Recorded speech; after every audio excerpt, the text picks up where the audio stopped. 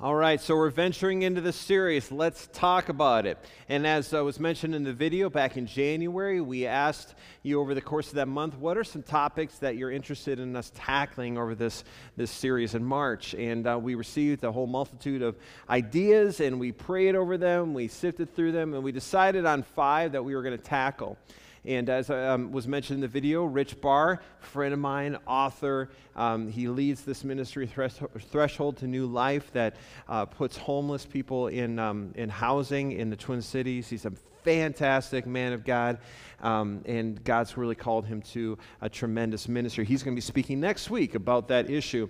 And then today, I get to talk about politics. Now, I tried to convince one of my other staff to do that, and they all ran out of the room screaming. So I am going to venture into this. But as we go into the first question that we're going to address specifically, this was a question that was asked, and I'm kind of paraphrasing a little bit. But the question is this: what is my role, or what is our role in uniting a divided country? Now, this is certainly an issue and a topic that's smack dab in our faces, right? I mean, we can't go anywhere without seeing political ads or listening to people talk about it and all that stuff.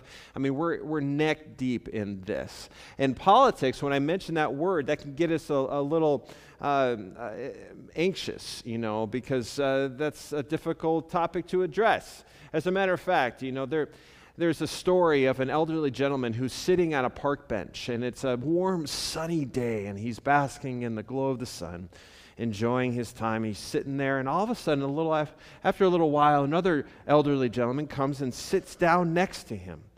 And together, they're sitting there, basking in the sun, quiet, looking straight ahead. And then after a little while, one of the gentlemen lets out a big sigh.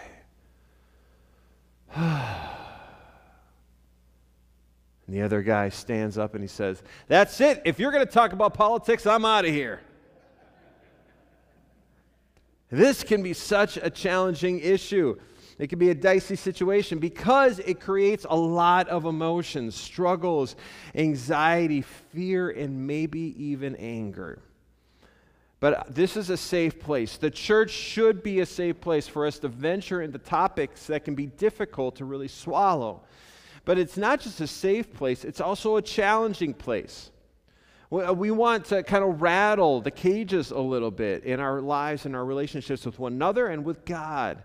We should do what David did in Psalm 139, search my heart, see if there's any offensive way in me, and then lead me in the way everlasting. So we need to be challenged by the Word of God as well. And so we not only need to reflect on ourselves, but we also need to reflect on the church. And part of what we need to do a lot of times when we approach God's Word in our time together here is we got to kind of, we got to damage the cartilage a little bit so that it can heal properly.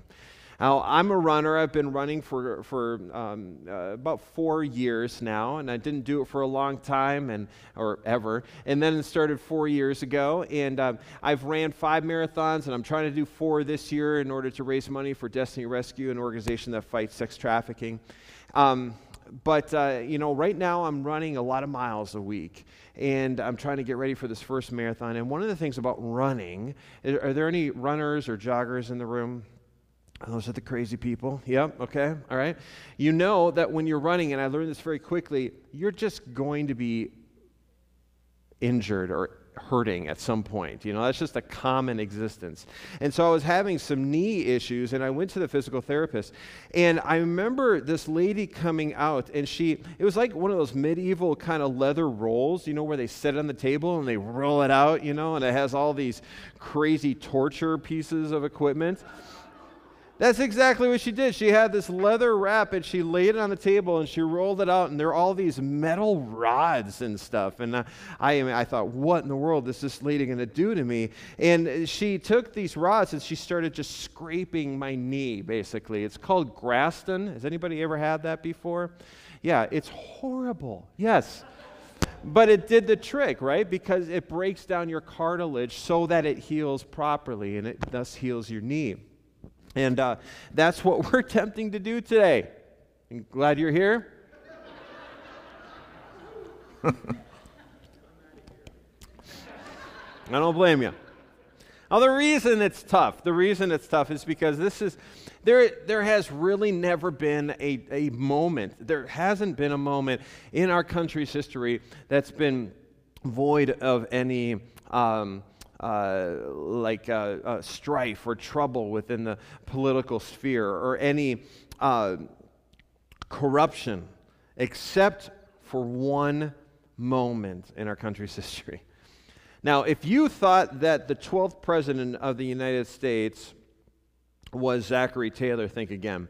The 12th president of the United States was actually a name by the man of David Rice Atchison. Does anybody know that name? You messing with me right now? No? All right, I'm impressed. All right. David Rice Atchison. He was the 12th president. Let me explain. So Zachary Taylor was scheduled to succeed James Polk in 1849 as the new president. But March 4th was a Sunday, and Taylor, being a devout general, he refused to take the oath of office on the Sabbath. Thus, under the Succession Act of 1792, Missouri Senator Atchison, as president pro tempore of the Senate, automatically became president. So this is basically what he did.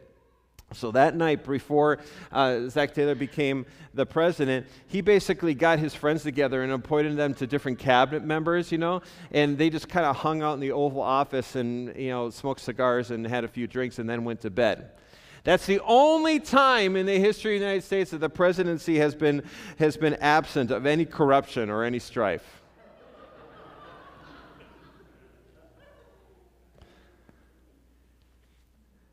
That's not the reality we live in. The roses are red and rainbows and unicorns, because our phones and our computers and our TVs are saturated with political ads, just saturated. See, one quick scroll through your Facebook feed, it reveals a whole array of political opinions, doesn't it? And some of them might even be yours. And there are demonstrations and rallies from both sides of the political aisle. Today, that seemed like every day, right? And then families and friendships and marriages and churches, they are breaking apart. They are being destroyed because of this issue.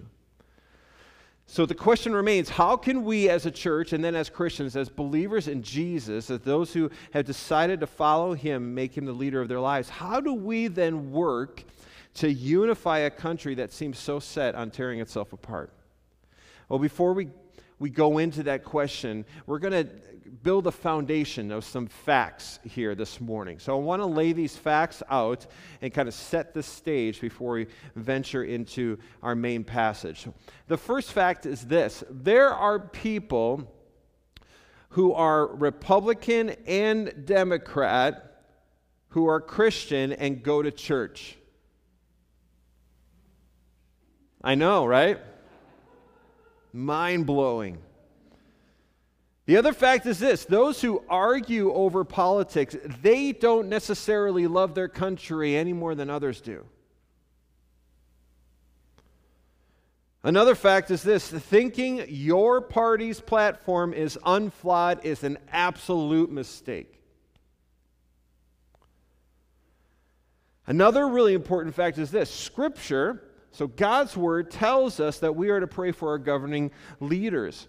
We're going to look at another Paul passage here in just a minute, but Paul also wrote this in 1 Timothy chapter 2, verses 1 through 4, where he says, I urge then first of all, that petitions, prayers, intercession, and thanksgiving be made for all people. Now, Paul knows that this can be such a divisive thing, and so he goes further, and he says, even kings and all those in authority, so that we may live peacefully and quiet lives in all godliness and holiness. This is good, and it pleases God our Savior, who wants all people to be saved and to come to a knowledge of the truth. Now, we need to consider this story with Abraham Lincoln. There was an episode on PBS one time where they came out from the Library of Congress, and they came out with a box, and it had the items that Abraham Lincoln had on his person when he was assassinated. And what they did then is they opened up this box, and they began to set those things out piece by piece. Those items in that box that were on him the night that he was assassinated are this. There was a handkerchief that was embroidered A. Lincoln. Not like a Lincoln, but, Abraham Lincoln. There was a country boy's penknife, a spectacles case repaired with string. There was a purse containing a $5 bill of Confederate money. Interesting. And there were some old and worn newspaper clippings. Now, the individual who was taking these items out of the box, his name was Burstein, and he said this: the clippings were concerned with the great deeds of Abraham Lincoln.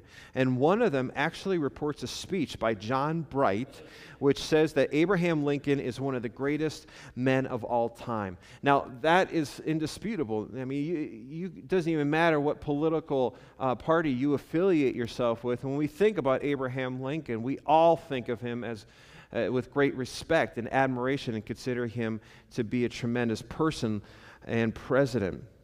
But that wasn't the case when he was actually president. He was a very lonely person, and that reflected the suffering and turmoil of his country that was ripped to shreds by the hatred of a cruel and costly war. And so there's something touching about this tremendous man who had to carry around these newspaper clippings and probably read them on a continual basis to just be affirmed. Loneliness stalks where the buck stops. Loneliness stalks where the buck stops. If there was anybody in this room who stood up and began to convey to everybody here the sense of persecution, loneliness, isolation that any president experiences, we would rally around them in a second and pray for them. I mean, you think about this. Think when Trump, back in 2016, when he was made president, and then Barack Obama before him and Bush before him, when they became president, they immediately came into a reality that there were millions of people in the world that hated them. And there were multitudes of individuals, and are, that want to kill them. Can you imagine existing in that kind of reality? Regardless of how you might feel about that particular president. And here's a radical thought. Jesus Christ died for Donald Trump. Jesus Christ died for Barack Obama.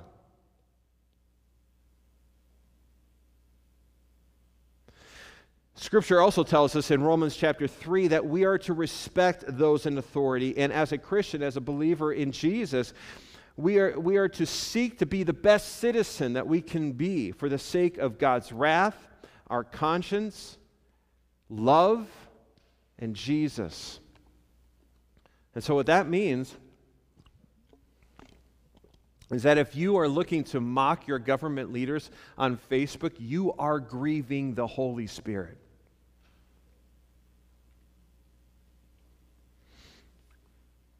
As a matter of fact, consider this. A staggering 94% of Republicans, 92% of Democrats, and 85% of independents on Facebook say they have never been swayed by a political post, according to Rantic, a firm that sells social media followers. The firm surveyed 10,000 Facebook users who self-identified as Republicans, Democrats, and independents. And the only thing that those opinionated election posts are doing is damaging your friendships. We need to stop this cycle of disrespect.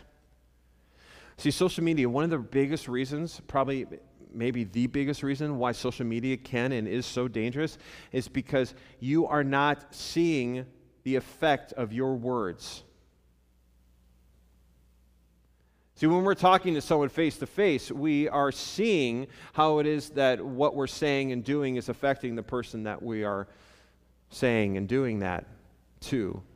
That's not true with social media. And so we can send vitriol, we can send condemnation, we can send criticism out without having to worry about seeing how it actually is affecting others. We need to stop the cycle of disrespect. And so back to the question at hand, how can we as the church, and then as Christians, as believers in Jesus, how can we seek to unify a country that is just tearing itself apart at the seams? As I prayed about this over the last couple months and prepared for this message here today, I was drawn to a passage that we're going to explore here in just a second, but this is where I ultimately landed. So I'm going to give you the answer. I'm going to spoil the ending here. The way that we as a church and then as Christians, as believers, unify a country that is divided is we as a church become unified. Now we'll unpack that a little bit. But the only way that we can unify a divided country is that we as a church become unified. You see, Republicans and Democrats, we've already been down that path before. We see it in Scripture, and specifically Ephesians chapter 2. We're going to see a division that exists amongst believers in the church of Ephesus between Jews and Gentiles. Now, Jews, obviously being the Israelites, but specifically Jews who are now saved, who realize that Jesus died on the cross for their sins and rose from the dead, and they've given their life to Him. But then also Gentiles, which basically everybody else, who now have that same access to God through Jesus Christ.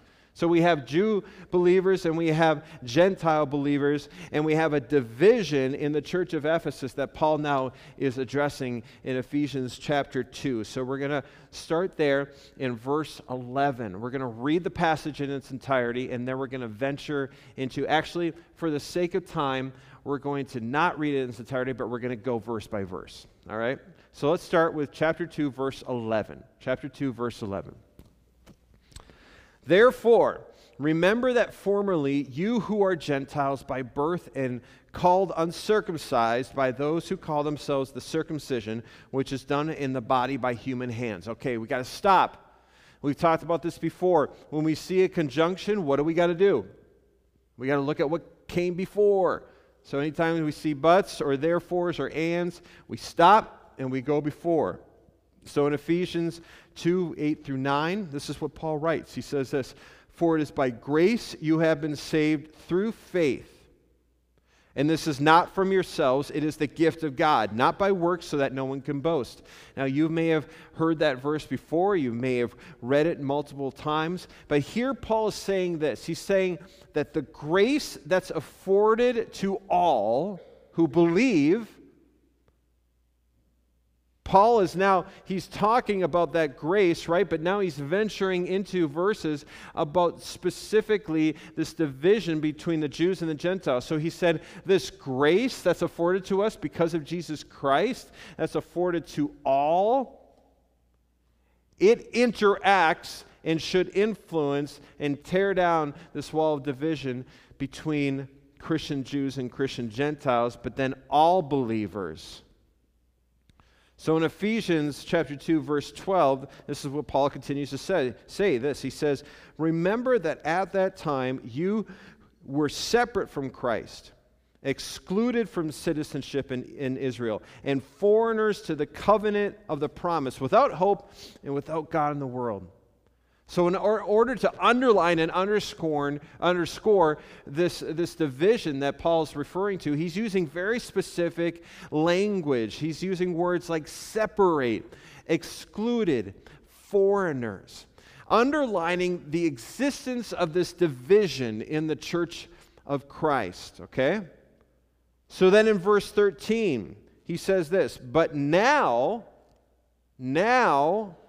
in Christ Jesus." See, you once were divided, not necessarily because of your race or your nationality or your political beliefs or any of that stuff, but you were separated because you had a holy God, a holy and perfect God, and an imperfect humanity who could not have a relationship with each other.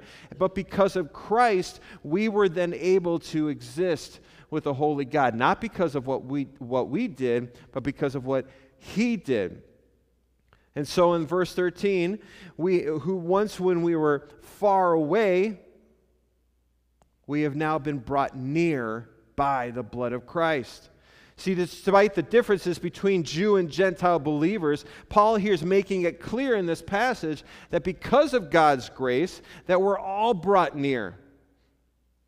We are all on equal footing here. See, we are all brought from divided, separate, to now unified. And that this unification was only done because of the blood of Christ, because of his great sacrifice. So then I love this. He goes further. He's really now going hard, because on verse 14 he says this, for he himself is what? Our peace. And he has made the two groups one and has destroyed the barrier, the dividing wall of hostility. Paul now changes his tune, right? He's not using words like separate or excluded or foreigners, but rather he's now saying our. And that the our is accomplished through Jesus having destroyed the barrier, destroying that wall of hostility. And then in verse 15, by setting aside in his flesh the law with its commands and regulations. And so his purpose, Jesus' purpose, was to create in himself one new humanity out of the two, thus making peace. So how did Jesus destroy the barrier with his blood? Well, Paul says that he set aside in his flesh the law with its commands and regulations. He realized that the only way for us to have a right relationship with God was to sacrifice himself, to become obedient to death, even death on a cross. And what? He makes one out of the two. See, Jesus' purpose was to bring the lost into unity with God. And so the church is then called to respond in being in unity with one another. And in verse 16, Paul says, and in one body to reconcile both of them to God through the cross, by which he put to death their hostility. There is no room for hostility amongst God's people. That's what he's saying here. He's saying that Jesus put to death hostility. That means that for those who have given their life to Jesus, we have all been made right through that sacrifice and into our relationship with God. And so there is no room for hostility because Jesus put an end to that. In verse 17, he came and preached peace to you who were far away and peace to those who were near. And then in verse 19, consequently, you are no longer foreigners and strangers, right? There's no exclusion. There's no separateness. But rather what? We are fellow citizens with God's people. And we are all members of his household. Paul begins by using language of division in these verses, and then he follows that by subtly using the word our, and then he goes full board, right, by underlining that all of Christ's followers are fellow citizens, and we are ultimately all part of one family. And then most importantly in verse 20, built on the foundation of the apostles and the prophets with Christ Jesus himself as the chief cornerstone.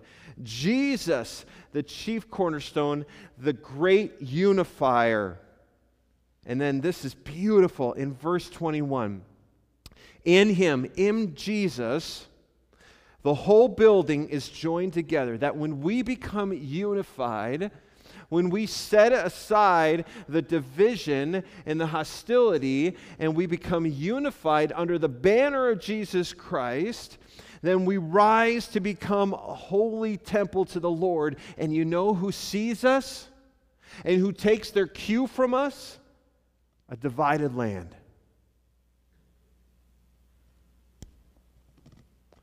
So how is it that we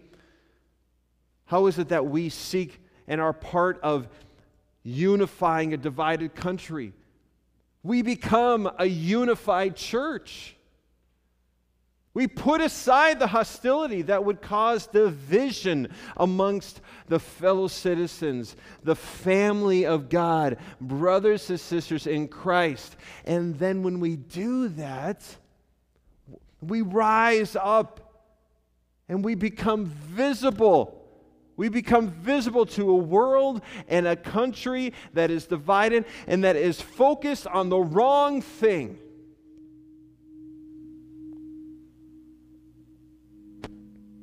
You know, Jesus got angry for only 2 reasons in the Bible.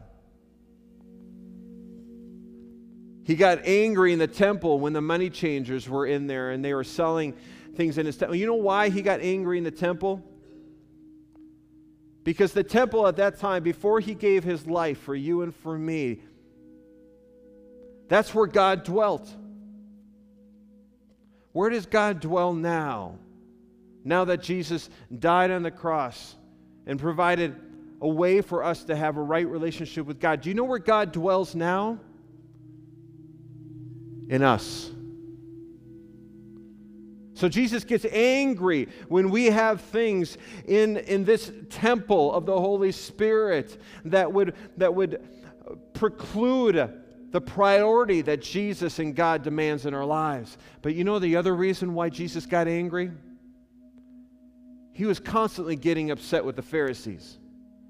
You know, the bad guys of the New Testament. You know why he was getting upset with the Pharisees? Because they were constantly putting other things above Jesus. Jesus is the ultimate unifier. We can get lost in the weeds. But when we get lost in the weeds, we become hostile and judgmental towards one another. We got to stop that.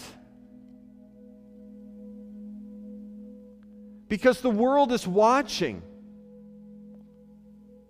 And all they're seeing is a bunch of bickering fools who say that it's all about Jesus, but it's not. It's about everything else. But when we become unified under the banner of Jesus Christ, when we say it starts with Him,